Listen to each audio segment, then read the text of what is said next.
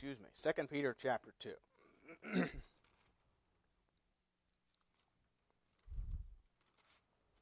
Peter, of course, is facing martyrdom, and he knows it, but he's not discouraged. He gives us instructions in chapter 1 how to be fruitful, to have assurance of salvation. And the key is giving heed to a more sure word of prophecy. But he also warns us, as Paul did in his last epistle, about the coming apostasy, or the danger of falling away from the faith. Now, it's interesting, both writers say something to this effect: there are false prophets among you, also among the people, even as there shall be false teachers among you. So these false teachers usually come from within the church. Anyway, 2 Peter chapter 2, verses, I'm going to read the entire chapter. But there are also false prophets also among the people, even as there shall be false teachers among you. It's really, Peter's giving a prophecy or a statement that this is going to happen. There shall be false teachers among you, who privately shall bring in damnable heresies, even denying the Lord that bought them, and bring upon themselves swift destruction. Many shall follow their pernicious ways, by reason of whom the way of truth shall be evil spoken of. And through covetousness shall they with vain words make merchandise of you, whose judgment now of a long time lingereth not, and their damnation slumbereth not. For God spared not the angels that sinned, but cast them down to hell, and delivered them into chains of darkness to be reserved unto judgment. And spared not the old world, but saved Noah the eighth person, a preacher of righteousness, bringing in the flood upon the world of the ungodly, and turning the cities of Sodom and Gomorrah into ashes, condemned them with an overthrow, making them an example unto those that after should live ungodly. And delivered just Lot, vexed with the filthy conversation of the wicked, that righteous man dwelling among them, and seeing and hearing vexed his righteous soul from day to day with their unlawful deeds. The Lord knoweth how to deliver the godly out of temptations, to reserve the unjust unto the day of judgment to be punished. But chiefly them that walk after the flesh in the lust of uncleanness, and despise government, presumptuous are they, self-willed, they are not afraid to speak evil of dignities, whereas angels, which are great in power and might, bring not railing accusation against them before the Lord. But these, as natural brute beasts, made to be taken and destroyed, speak evil of the things that they understand not, and shall utterly perish in their own corruption, and shall receive the reward of unrighteousness, as they that count it pleasure to riot in the daytime.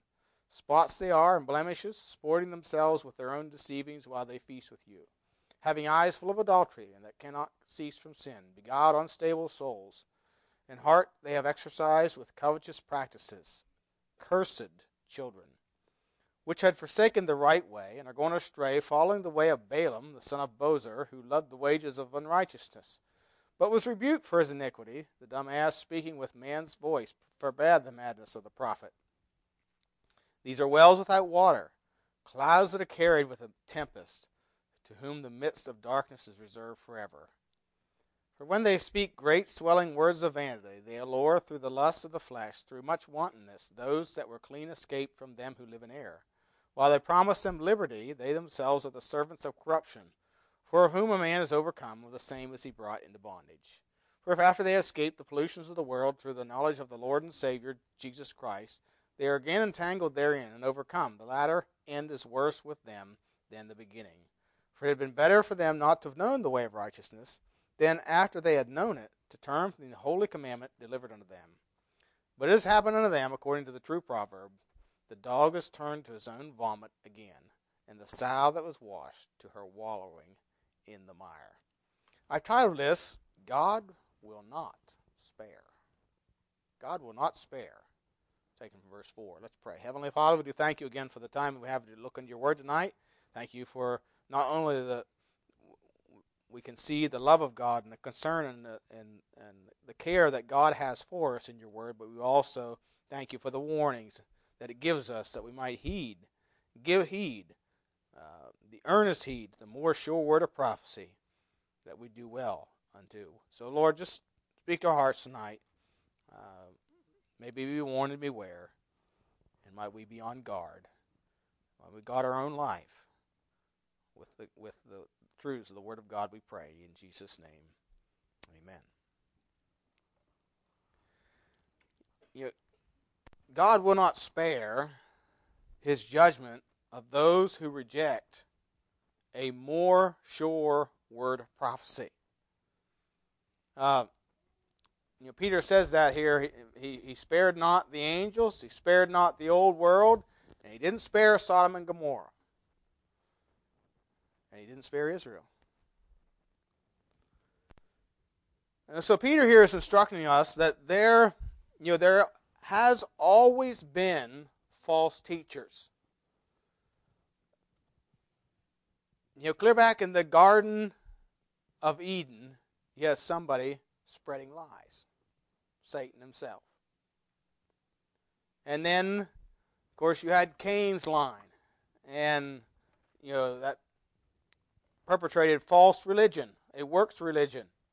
And there's always been false teachers in the world teaching things that oppose and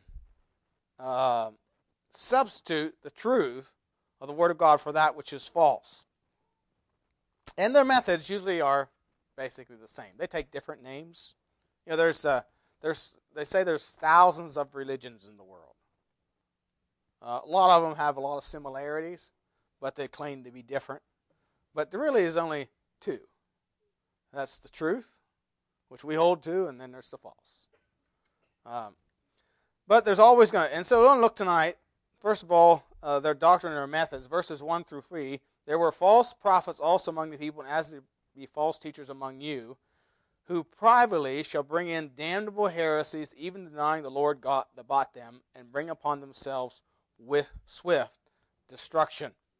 And many shall follow their pernicious ways, by reason of whom the way of truth shall be evil spoken of. So they are, of course, false teachers. They use feigned words. The word false here means fake, or they use fables. Peter said in chapter 1, verse 16, we've not followed cunningly devised fables or something that was false. We were eyewitnesses and of his majesty and so on. But they use falsehoods and heresies, destructive and destroying opinions, even denying the Lord that bought them. This began, as we think about church history, this began very early on. I was telling the Institute class today that corruptions began very early. Paul, in writing to the church at Corinth, in 2 Corinthians chapter 2, and verse 17, he says, for we are not as many which corrupt the word of God, but as of sincerity, but as of God, in the sight of God, speak we in Christ. So although already there were many, this was 60 AD, there was already many that were corrupting or changing the word of God. I mean, it isn't new to our century or the last. Satan is always trying to counterfeit. Peter, later on in this very same epistle, in chapter 3, in verse 15 says, an account of the long-suffering of our Lord is salvation, even as our beloved brother, Paul, also according to wisdom given unto him, hath written unto you, as also in all his epistles, speaking then of these things, in which are some things hard to be understood, which they that are unlearned and unstable wrest, as they do also the other scriptures unto their own destruction. So Peter makes reference to the fact that there are those who are wresting the scriptures, not just the things that are difficult to understand. I can maybe understand, and I think about over my years of being in the ministry, and there's some passages that I would preach now that I totally don't agree with what I preached 20 years ago. So in a sense, I wrested those scriptures, but I did it ignorantly. I didn't do it on purpose. I thought at the time that was what it taught. But these Peter makes reference here that they were doing it not only to some of Paul's things, which are some things hard to understand, he said, but they do it to other scriptures also. So corruption or falsehoods and these false teachers began very early on. You start looking at the church fathers, as they're called. I hate that terminology. Because most of them are heretics. In fact, I'm not sure if I know any that aren't. Our faith is to be founded on the apostles and prophets, not the church fathers. And you know who likes the church fathers? The Catholics do. Ignatius, from 50 to 110 AD, he was actually martyred, but according to this article, he taught that churches should have elders and a ruling bishop. In other words, he was exalting one bishop over another, whereas in Scripture the terms bishop and elder refer to the same humble office in the assembly. He taught that all churches are part of one universal church. So there you go, early on. He claimed that the church does not have authority to baptize or conduct the Lord's Supper unless it has a bishop. Now these are innocent compared to some others, but Justin Martyr, 110 or 100 to 165 AD, he held some pagan philosophies. He interpreted the Scriptures allegorically and mystically. He helped develop the idea of a middle state after death that was neither heaven nor hell. Eventually, this doctrine became Rome's purgatory. Again, this is before 165 AD. Irenaeus, 125 to 202, he was a pastor in Lyons, France, and he supported the authority of a bishop as ruler over many churches. He defended church tradition beyond what the Scripture allows. There's reason he is claimed by the Roman Catholic Church as one of their own. He taught the Catholic heresy of the real presence, saying the Eucharist becomes the body of Christ, and so on. And then, of course, you get a little later, you have one of the great agents of corruption, a guy by the name of Origen. 185 to 254 AD is when he lived. He said this: "The Scriptures are little use to those who understand them as they are written." So in other words, don't take them literally. If you are, you're a fool. Nobody takes them literally. That's what he's saying. He denied the literal Genesis account of Adam and Eve, and he was actually persecuted for his faith. He believed that souls existed from eternity past. He believed in the transmigration of the soul, that one soul would pass to a higher or lower life form after death. So there's your reincarnation. He believed in universal salvation, that the wicked would eventually be saved after punishment and destruction by angels, and again, the seeds of purgatory. He denied a physical resurrection, and that was a common thing back in those days. Gnosticism was a big thing, and the Gnostics believed that Jesus rose as a ghost. He didn't have a literal body. He was just a ghost. He appeared in a ghost. They also believed that, Gnostics also believed, and this is very early on in Alexandria, Egypt, it was popular, that the body and the spirit were separate, and the spirit is holy, and the body is corrupt. His flesh is corrupt. So therefore, it didn't matter how you lived in the flesh. You could live the most wicked, immoral life and still be holy in the spirit. That's Gnosticism. Denied a physical resurrection. He believed stars and planets had souls, and so on. He was one of the first to refer to pastors as priests also. So, again, corruption. Peter says here, there shall be false teachers among you. There's going to be. See, God knows human nature. If you study church history, there's one thing you're going to find out. That church groups go through periods of revival, and then they go through periods of apostasy. The height of Baptists, and I'm talking about Baptists, I'm not talking about a Baptist denomination, but the height of the Baptist people was during the Revolutionary era. I mean, they were persecuted, and they were flourishing. They were growing by leaps and bounds, and they had strength. They had influence. But But during the 1800s, you know what happened? They apostatized. They apostatized.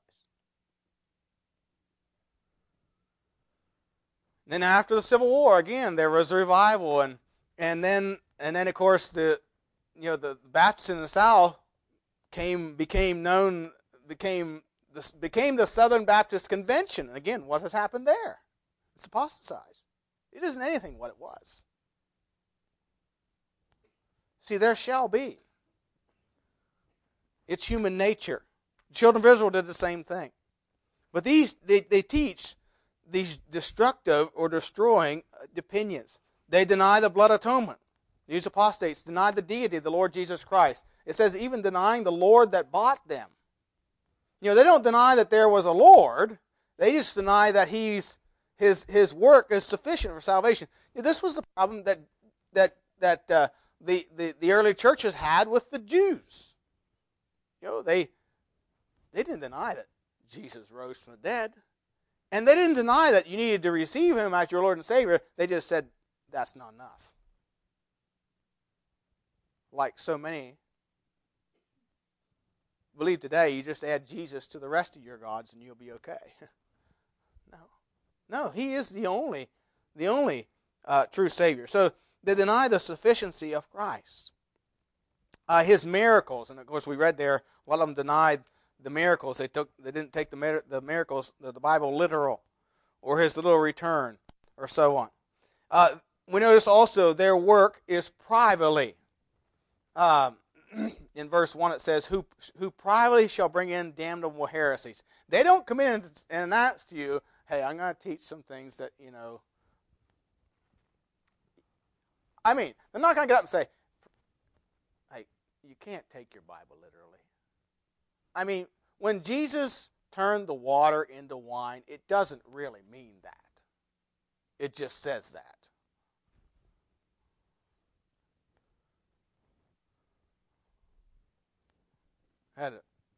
The president of where I went to Bible school had a fellow was coming to his church one time. He was an older gentleman, and he was a member of a liberal denomination. And he came coming on Sunday nights, and he was preaching on creation. And he said he really appreciated it. And he said, my pastor said he's going to preach on creation. And he said, I told him, he said, well, it'll probably be good. But he said, ask him afterwards if he believes it. And so he said he preached on creation, and he asked this liberal preacher afterwards. He said that was really good. But the preacher said, but I don't believe any of it. They swallowed the lie of evolution. They say what they think their people want to hear. They don't believe it. They come in privately or secretly. They teach. They have pernicious ways. They are destructive. They speak evil of the truth. They speak evil of the truth. Some of the things that these people do, one commentator said they adopt their own moral code of ethics, which is a downward slide. When you become your own standard, your standard will constantly be changing to suit your own needs or your own desires. When you don't have a standard to go by, in carpentry, one of the things we do is if we're cutting rafters, we cut one, make sure it's right, and then we write Pat on it. That's not a woman's name. It means pattern. And we don't use that till the last one because we cut all the rest and mark them off of that one. You see, we have a standard to go by. And as long as we go by the standard, we're okay. We had one fellow that thought he was kind of smart. And he just started guessing. And we had to throw out some rafters. He ruined some of them. They looked terrible. I don't know what's so hard about following a pattern. But if you don't have a standard to go by, something other than yourself, you're going to change. You're going to get off course.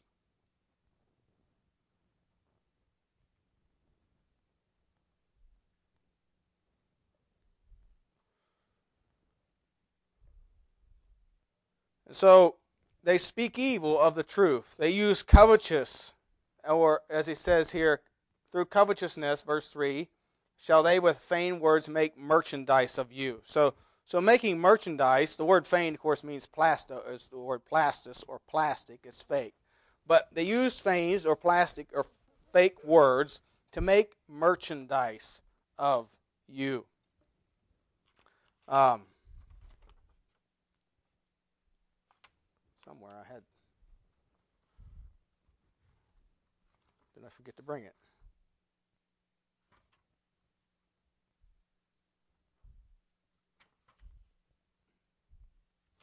Guess I did. Oh, here it is. All right, here it is. You take the typical TV evangelist. What are they looking for?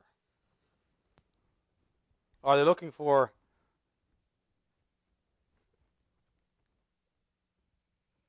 Are they attempting to tell the truth, or are they trying to build a ministry? I remember years ago, I had this guy who was coming to our church, and he was praising Robert Tilton. Robert Tilton was an old TV evangelist out of Texas. And anyway, and I said, Ed, he just wants your money. Oh no, he prays for me. You know, he promises that he prays for you, and he shows you on TV that he prays for you and everything like that. And I said, Ed, he's just taking your money. Well, a couple weeks later he came in and he wasn't very happy. And he said, and what happened was 60 Minutes did an expose on these TV evangelists, and it showed the workers for Robert Tilton going to the post office, getting the letters that people sent in with the prayer requests in it and the checks, taking out the checks and throwing all the letters right in the trash can, right in the post office.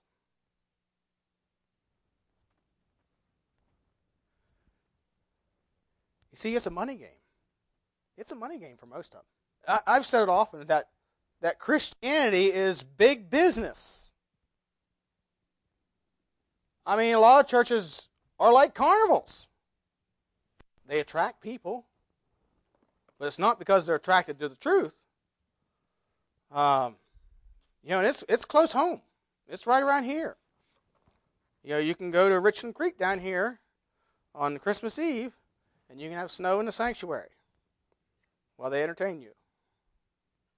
Here's a flyer for it, if you want to go. I wouldn't recommend it. But they make merchandise of you. But their judgment is sure and it is certain. Verses 3 through 9 says, through covetousness shall they with feigned words make merchandise of you, whose judgment now of a long time lingereth not, and their damnation slumbereth not.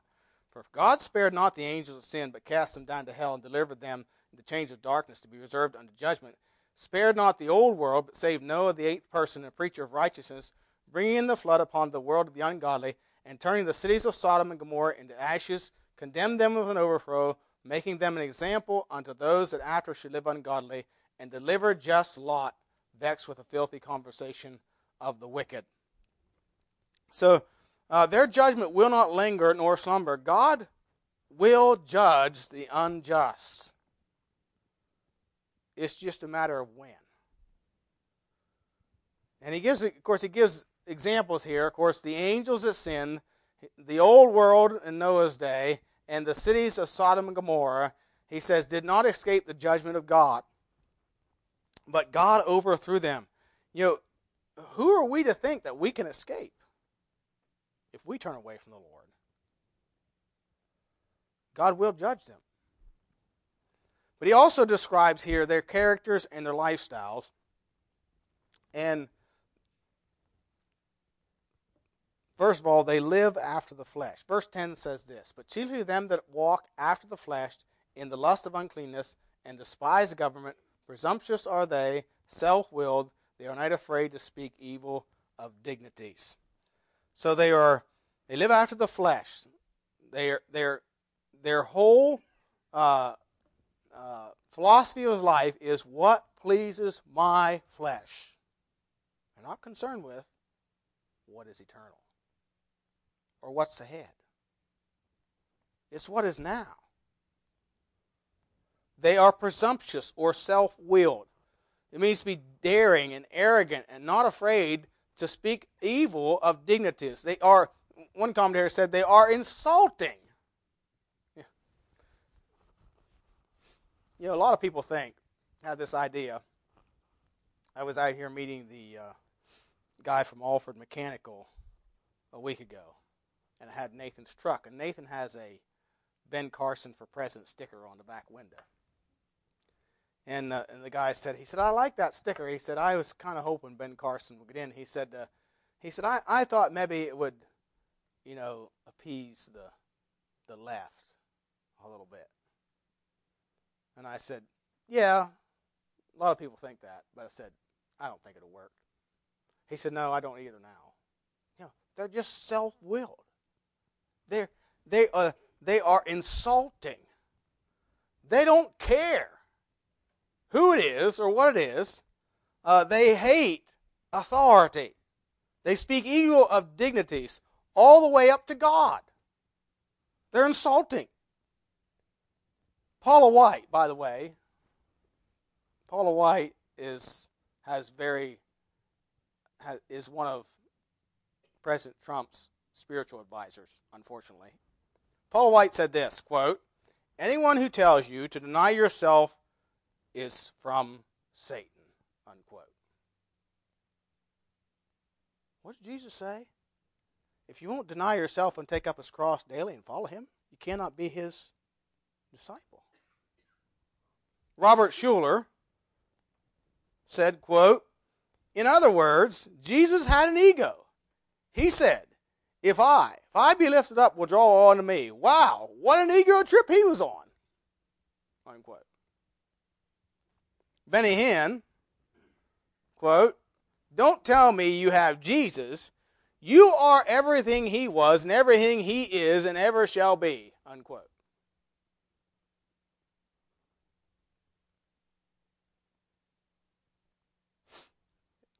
Is that speaking evil? Is that not speaking evil of the Lord?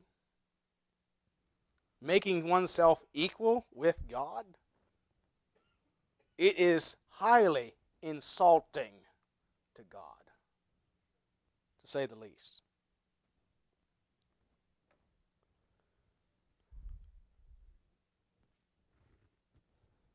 They take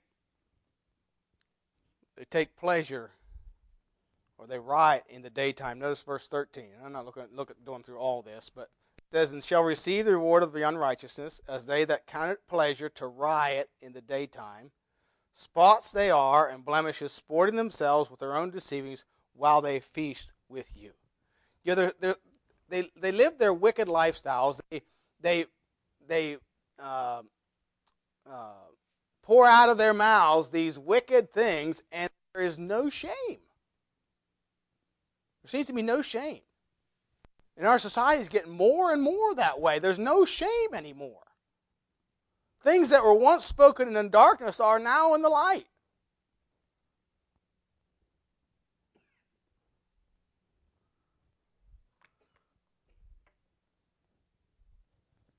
They are deceitful. Notice verse 14. "Having eyes full of adultery, and that cannot cease from sin, bestyling unstable souls, in heart they have exercised with covetous practices, cursed children, which have forsaken the right way, and are gone astray, following the way of Balaam the son of Bozer, who loved the wages of unrighteousness." Now, the Bible speaks of Balaam in three ways. It talks about the way of Balaam, talks about the error of Balaam, and the doctrine of Balaam. One commentator said this, that the way of Balaam is the way of materialism. And of course, we see that in verse 3. They make merchandise of you. The error of Balaam is the error of all apostates, to sacrifice eternal riches for temporal gain. So it's running riot on the broad ways of the world. It is lust for the pleasures of sin for a season. Greed for the treasures of Egypt. Again, it has to do with putting temporal things over that which is eternal. And then the doctrine of Balaam says this is the union of the world and the church in spiritual unchastity. Balaam subtly opposed the word of God which he had spoken. Balaam's sensual deed stands as a reminder of God's judgment upon all who prostitute God's given talents and gifts for the sake of gain or reward. He taught the children of Israel to commit whoredom with the daughters of Moab. And he did all this for a reward. For a reward. And that's the kind of characters we're dealing with here in these false teachers, that they pour out these evil things and beguile unstable souls. Timothy says they lead captive silly women laden with sins.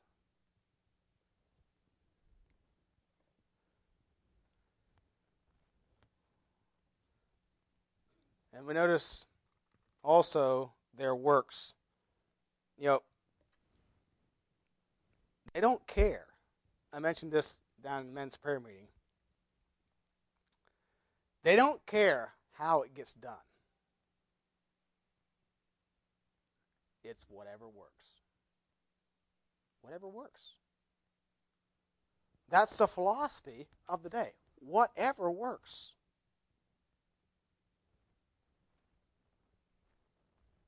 That's why, they call themselves seeker-sensitive. They would send out questionnaires. If I was seeker-sensitive pastor, I'd put out questionnaires and ask you what you wanted to hear. And then I'd try to preach messages accordingly as to what you wanted to hear.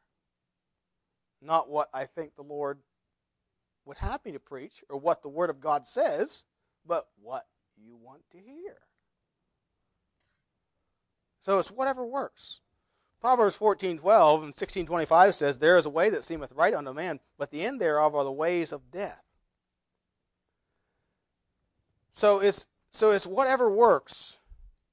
That's their motive. That's their agenda. And they have a knowledge. The sad thing is they have a knowledge of the truth, but they turn away from it. Notice verses 20 and 21 says this: "For if after they have escaped the pollutions of the world through the knowledge of the Lord and Savior Jesus Christ, they are again entangled therein and overcome, the latter end is worse with them than the beginning. For it had been better for them not to have known the way of righteousness, than after they have known it to turn from the holy commandment delivered unto them." Think about it. Balaam, and I won't go back to Numbers 22 for sake of time, but Balaam said many things that were true.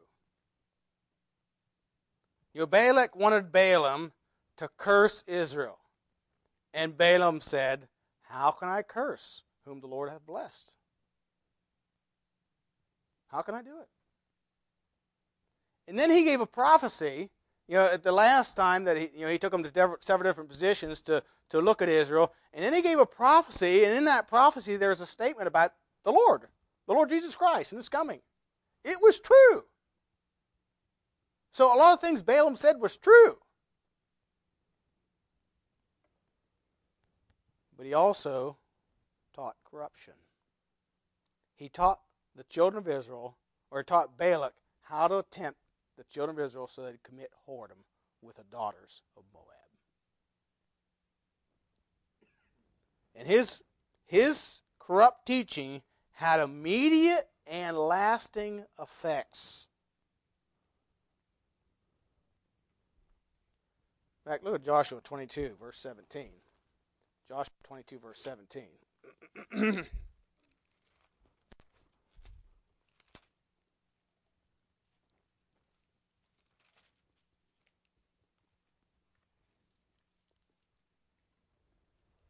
Joshua 22, verse 17. And here, the children of Israel are in the land. They've conquered it. And you remember when they, of course, the half tribe of Manasseh, the tribe of Reuben, and the Gadites were given land on the eastern side of the Jordan River, and they asked to stay there. And Moses said, as long as you go across the Jordan and help take the rest of the land, you can have that land. So they promised. The men all did. They went and did that. So they're sending these men back to go home after they've conquered the land, and they built this altar at the Jordan River. The Reubenites and the Gadites and half tribe Manasseh, they built this altar. It's not an altar to worship, but an altar to see to. Just a reminder that in the days to come, they said, this was their thinking, in the days to come, so that their children will not say to our children, you have no part with us, because we're on the other side of the river. Right?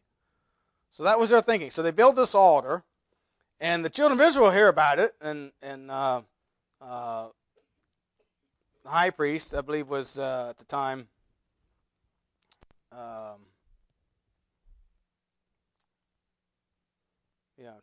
Eliezer, I think. Anyway, they hear about it, and they send 10 princes and Phinehas, that's who it was, Phinehas, the high priest, over to talk to them about this altar they built. And notice in chapter 22, verse 17, it says, or let's go to verse 16. Thus saith the whole congregation of the Lord, what trespass is this that you have committed against the God of Israel, to turn away this day from following the Lord, in that you have builded you an altar, that you might rebel this day against the Lord? Is the iniquity of Peor too little for us, from which we are not cleansed unto this day, although there was a plague in the congregation of the Lord? And that iniquity of Peor is when the daughters of Moab tempted the men of Israel, and they committed whoredom with them. That's what he's referring there. So it had lasting effects. False teaching has lasting effects. It's hard to root out.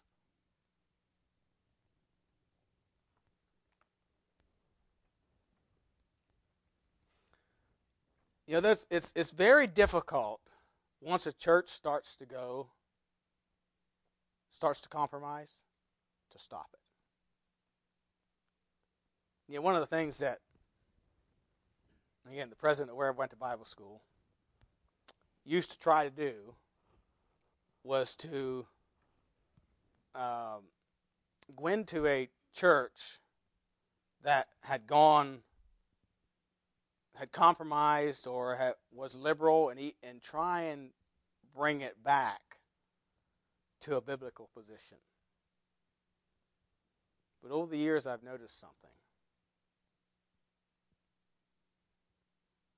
I hadn't seen when it was really had lasting effect. It doesn't happen. You see, a little leaven leavens the whole lump. That's what Paul said. So these false prophets, their teaching has not only immediate, but it has lasting effect. It's hard to root out. They are servants. They are servants of bondage and corruption. The reality is they have no true spiritual life. Notice verses 17 through 19. These are wells without water, clouds that are carried with a tempest, to whom the midst of darkness is reserved forever. You're talking about a cloud that's carried with a tempest. In other words, it has nothing in it. It's an empty cloud. They're a well without water. What good's a well without a water?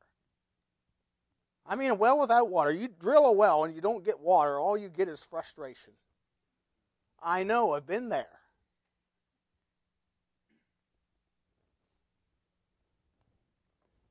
When they speak great swelling words of vanity. So their words are vanity. They allure through the lust of the flesh, through much wantonness, those that were clean escaped from them who live in error. While they promise them liberty, they themselves are the serpents of corruption, for whom a man is overcome of the same as he brought into bondage. So they are wells without water. There's no true spiritual life. They are in the bondage of corruption. They're in bondage to Satan. whereas hell is reserved for them, as the judgment speaks about in verses 4 to 6. And so, in reality, what an apostate is one who has said no to God and turned away.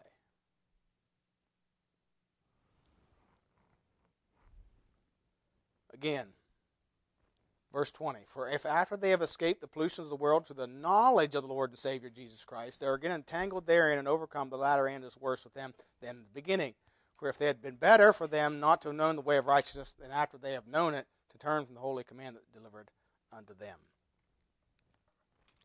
They know about God, just like Judas. Judas knew as much about the Lord Jesus as the 12 other 11 disciples did.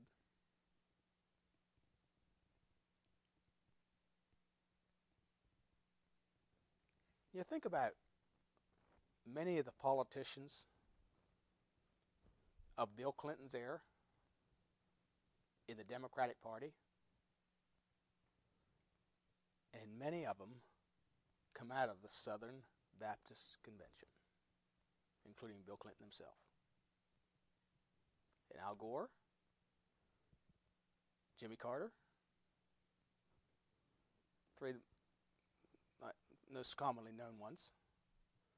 They, back in 1990s, there was a meeting of the Cooperative Baptist Fellowship was called, headed up by Jimmy Carter, and there was everything taught there about climate change by Al Gore, and Bill Clinton spoke at it. I don't know if he spoke of his treatment of women or what he spoke about, but he spoke at it. There was homosexuality was addressed as being acceptable and moral and okay with God. This was called a Christian. They're apostates. At some point, they had turned away from the truth and turned on the fables. Jimmy Carter believes in evolution and abortion and calls himself a Christian.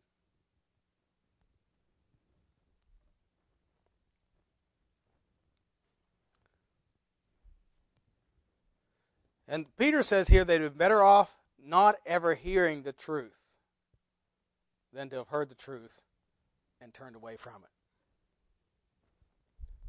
You see, the point Peter is making here is he is warning us, he is warning them of his day, and he's warning us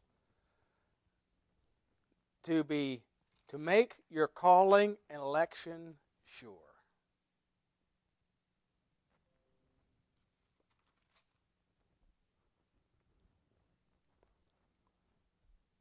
Don't just go through the motions. Don't deceive yourself. Paul wrote to the church at Corinth and said, examine yourselves whether you be in the faith. Prove your own selves. In other words, give yourself a test. I've often said, if you want to give yourself a test, go to the book of 1 John. 1 John gives us some tests. Hereby we do know him if we keep his commandments. He that loveth his brother,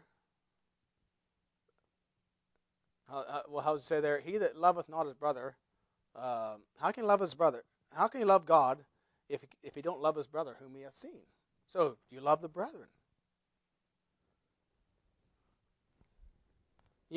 Are you testing? Chapter 4, verse 1 says, believe not every spirit, but try the spirits whether they are of God. Do you examine things by the light of God's word, or do you have your own standard? See, these are all tests. How we can prove our own selves. Peter tells us in chapter 1 how we can prove our own selves or give ourselves assurance and certainty by adding to our faith. He says, beware of apostasy. If we are proving our own selves, if we're giving heed to a more sure word of prophecy, we will not be led astray by false teachers who will come in privately, secretly, and with great swelling words attempt to lead us astray. See, we need to be aware of it. Apostasy is very deceitful and destructive, and the tool of the devil being used to lead many to everlasting torment. So we're to hold fast to the more sure word of prophecy and get heed unto the light. It is the light that shineth in a dark place, in a dark world. God will not spare those who turn away from Him. We will not escape, as these others did not.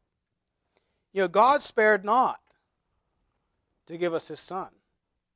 Many have given their lives for His word, for a more sure word of prophecy, and to preserve the faith once delivered unto the saints. We need to count it precious, as He tells us in chapter 1, and give heed to His great and exceeding precious promises, so that we might be partakers. The word partaker means to be a participant. That's like saying, I am one of the team. I'm in. We sang the song tonight, Count Me In. Count me in. So, might God help us to be warned and beware and be wise. There are many false teachers in the world seeking to lead us astray. But we need to simply give heed to the Word of God so that we can stand against the wiles of the devil. Heavenly Father, we do thank you again for the time in your Word tonight. Thank you for the instruction that it gives us. Thank you also for the warnings that are given therein. Father, I pray that you help us to heed those warnings, that we might be protected from the onslaught of the evil one who would attempt to lure us astray from the truths of your word. So I pray, Father, that you help us as your people, help our young people to beware of those who may attempt to lead them from the truth into deception. Help us to realize we have an enemy, an adversary, the devil, who walks about seeking whom we may devour. So, Lord, just give us knowledge of your word. Help us spend the time and put forth the effort we need that we might grow in your grace and knowledge. We pray in Jesus' name.